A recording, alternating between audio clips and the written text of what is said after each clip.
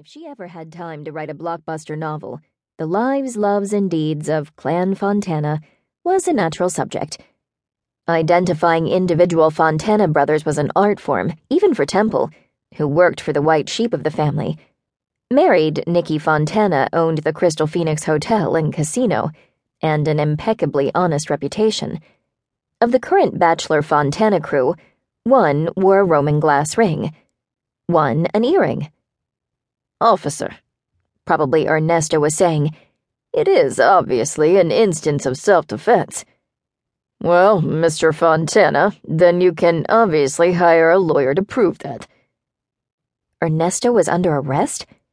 Perish the thought that gelato pale Italian summer weight wool suit should pass a night in the slammer.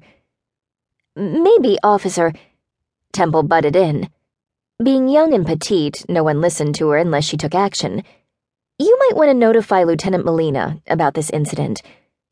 The uniformed policeman wasn't Fontana tall, but he could certainly look down on her.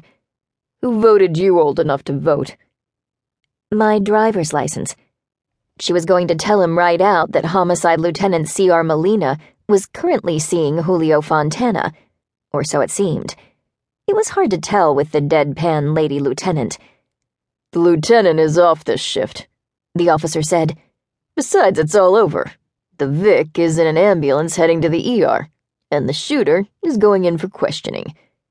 He nodded to the squad car, and someone with red, white, and blue hair and rollers was peering out the backseat window. "That's our landlady," Temple said. "Our elderly landlady." "So they tell me." The officer nodded at the crowd of tenants who'd followed her to the scene. "What is she charged with?" "None of your business, miss. Read about it in the paper tomorrow, or you can inquire at headquarters in the morning.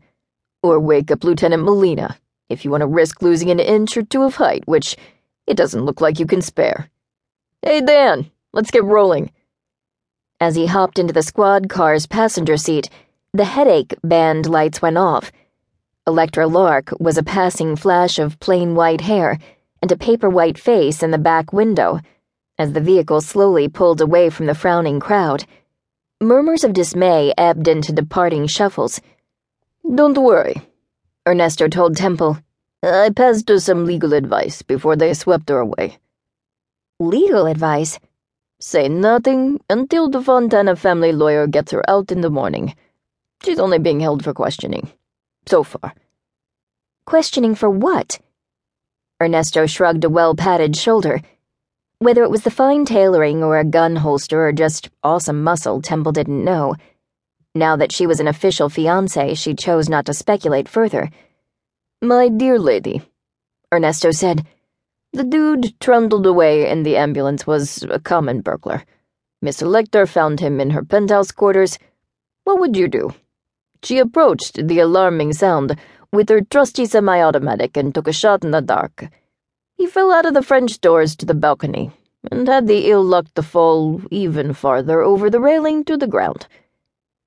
Ernesto led her to a crushed landscape of hedgehog, prickly pear, and hooked spine cat-claw cactus. Ouch.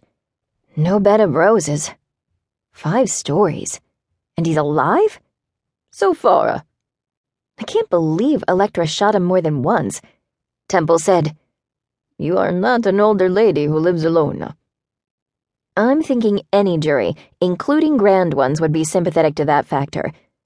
"Sympathetic, yes indeed. However," Ernesto folded his slender hands prayerfully, "in Miss Electra's case, she has already been that targeted person of interest in a previous death. A very recent and intimate previous death. Police procedure is not always precise, but they can hardly fail to notice that once may be understandable, twice might look excessive." "So what really happened here?" "I'm inclined to believe that even the police don't know yet. That's when they get their most official and clam up." Temple nodded glumly. "I am also inclined to believe that this was no ordinary second-story man. Given your own recent home invasion, also, if you want my opinion, you had better assemble what allies of whatever ilk you have to stop more senseless assaults that..."